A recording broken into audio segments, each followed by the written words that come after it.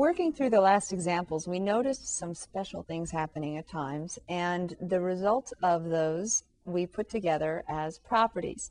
The first one we didn't do, but I'll let you verify for yourself, that if you take the integral from a to a of f of x dx, you should get 0. Now you can verify this just by picking any integral you want, say 3 to 3 of x squared dx.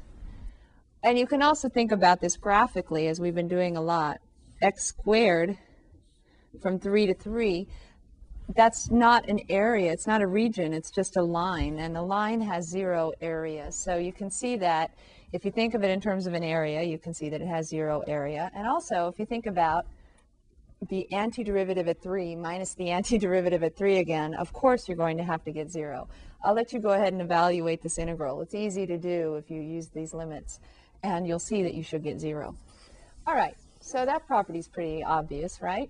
The second property from a to b of k f of x dx, k is a constant. We just don't know how to spell. I know constant starts with c, but we use k for constant a lot. And that integral can be rewritten with the constant factored out of it. So you can put the k out front, just like we did with the 1/4 and the 1/5. Or no, the 4 and the 1/5. Integral a to b f of x dx. So you can factor out the constant, and sometimes it makes it easier to work with. The third property, a to b of a sum or difference of two functions integrated with respect to the same variable, you can split up into the sum or difference of the two separate integrals, just like with differentiating term by term and anti-differentiating term by term. We can also do it with definite integrals. So that should make sense to you intuitively as well. Also, if you draw a picture of, well, that one's a little harder to see, the f of x plus the g of x, or the minus. But you could probably set up a picture and you could see that as well. Fourth property, and by the way, we used this in at least 2 of the last examples because we had 2 terms inside an integral. And this is just a fancy way of saying if you have 2 or more terms inside an integral separated by plus or minus, you can break it up and just integrate term by term. I didn't even bother breaking it up. I just evaluated from a to b of every term with the correct sign in between. This justifies that for you. The fourth property, the integral from a to b of f of x dx equals the opposite of, now this one I left blank because, you know, it's boring if everything's all written out.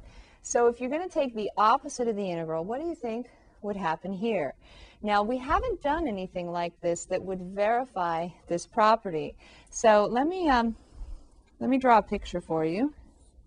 Here's f of x from, say, a to b.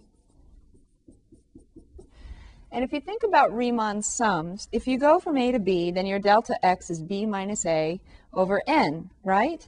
But if you go from b to a, then your delta x is going to be a minus b over n, which is negative. But the f of x isn't going to change, right? It's still where it is.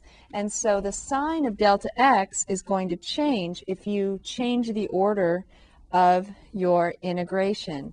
Because and because delta x changes sign, it's very close relative notation-wise. Dx also is going to represent a form, it's going to represent delta x in a way.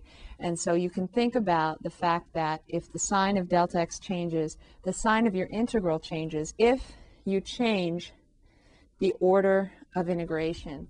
If your limits change places, instead of going from a to b, you go from b to a, then that means you're going to change the sign of the integral. And an easier way to see this, actually, that was a little theoretical, but again, how can you verify a property? Make up an integral that's easy to evaluate. Say 1 to 3 of, maybe x dx is a little too simple, x squared dx, and then evaluate 3 to 1 x squared dx. And as you do that, you might see what happens, and what will always happen, even if you just use the notation from the fundamental theorem, f of b minus f of a compared to f of a minus f of b. Are these two equal? Can you change the order of subtraction without changing anything? Subtraction, the order matters, right? And if you switch the order in subtraction, what do you do to the result? 8 minus 3 and 3 minus 8 are opposites of each other. So whether you just look at an example, or whether you look at the fundamental theorem being used, and with actual numbers, or you think about delta x changing sign in the Riemann sums, no matter how you do it, you'll see that that integral from a to b f of x dx is the opposite of the integral from b to a of f of x dx. Okay, that might come up in your homework. It might give you a shortcut sometimes. Number 5, a to b f of x dx equals a to c f of x dx plus the same limit on the bottom now, c to b.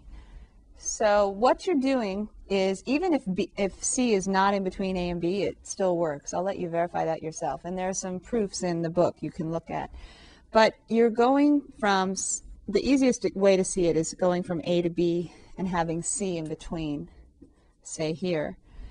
If you have some function and you're evaluating the integral, the function doesn't even have to be positive for this to work. You can break up the integral at any value you'd like, as long as when you set up a sum of two integrals, the value that you're breaking it up at is in between. So a to b and then c to b, sorry, a to c and then c to b will also give you the integral from a to b.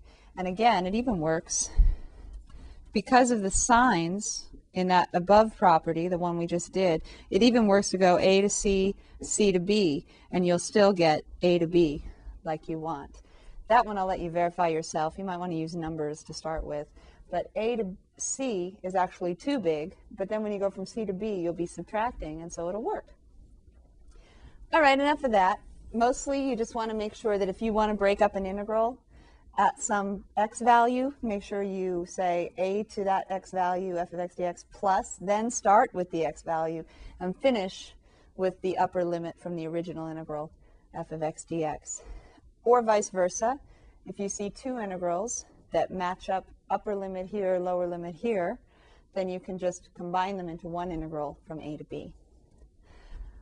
Two more properties, and then we have one last example before we go to the calculator. A to b k dx is k times a to b dx, which is k times b minus a. I'll let you verify that one on your own. It basically comes from the fact that there's no variable. It's just dx times a constant.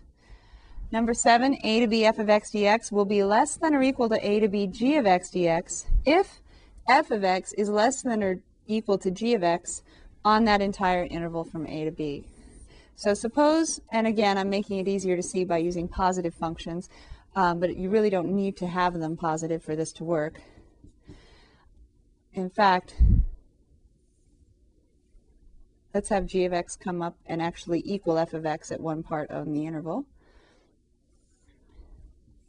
Suppose a is here and b is here. Then the integral from a to b of f of x dx is actually, since f of x is positive, that entire blue shaded region. And the integral of g to x, sorry, let me do it this way. The integral of g of x from a to b is the red region under g of x, like this. So you can see that the blue shaded region is greater than or equal to the red shaded region if from a to b f of x is always greater than or equal to g of x. So it should make sense with positive functions, and you can, if you want to investigate with negative functions, you can see that it still works, provided, oh, I wrote it the wrong way. Oh no.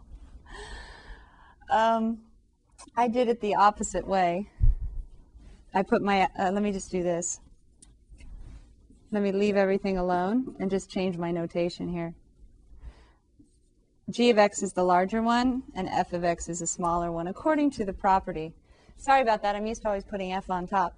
So g of x is greater than f of x on the entire region, so the area under g of x here is going to be bigger than or equal to the area under f of x. So I think I've got this right now. F of x less than or equal to g of x. So these two integrals have the same relationship.